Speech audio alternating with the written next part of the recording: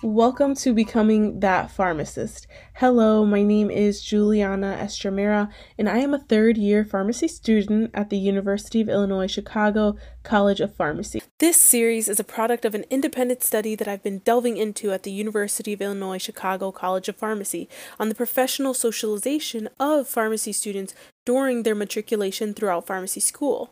I've had the privilege of working under the guidance and tutelage of former ASHP CEO, Dr. Henry Manassi, who's recently been awarded the APHA 2023 Remington Honor Medal.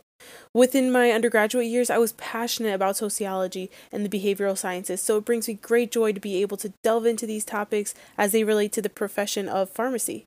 This series will explore what it takes to become a strong and successful future pharmacist in today's day and age, delving into topics like effective communication, leadership, critical thinking, and much, much more.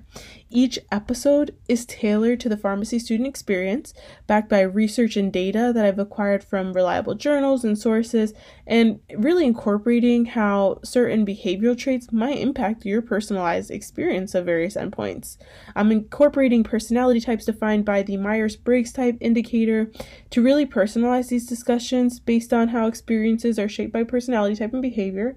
And the discussions we'll have throughout this series are based on key areas that truly impact pharmacy students and ones that we might not deeply explore during our didactic years in pharmacy school.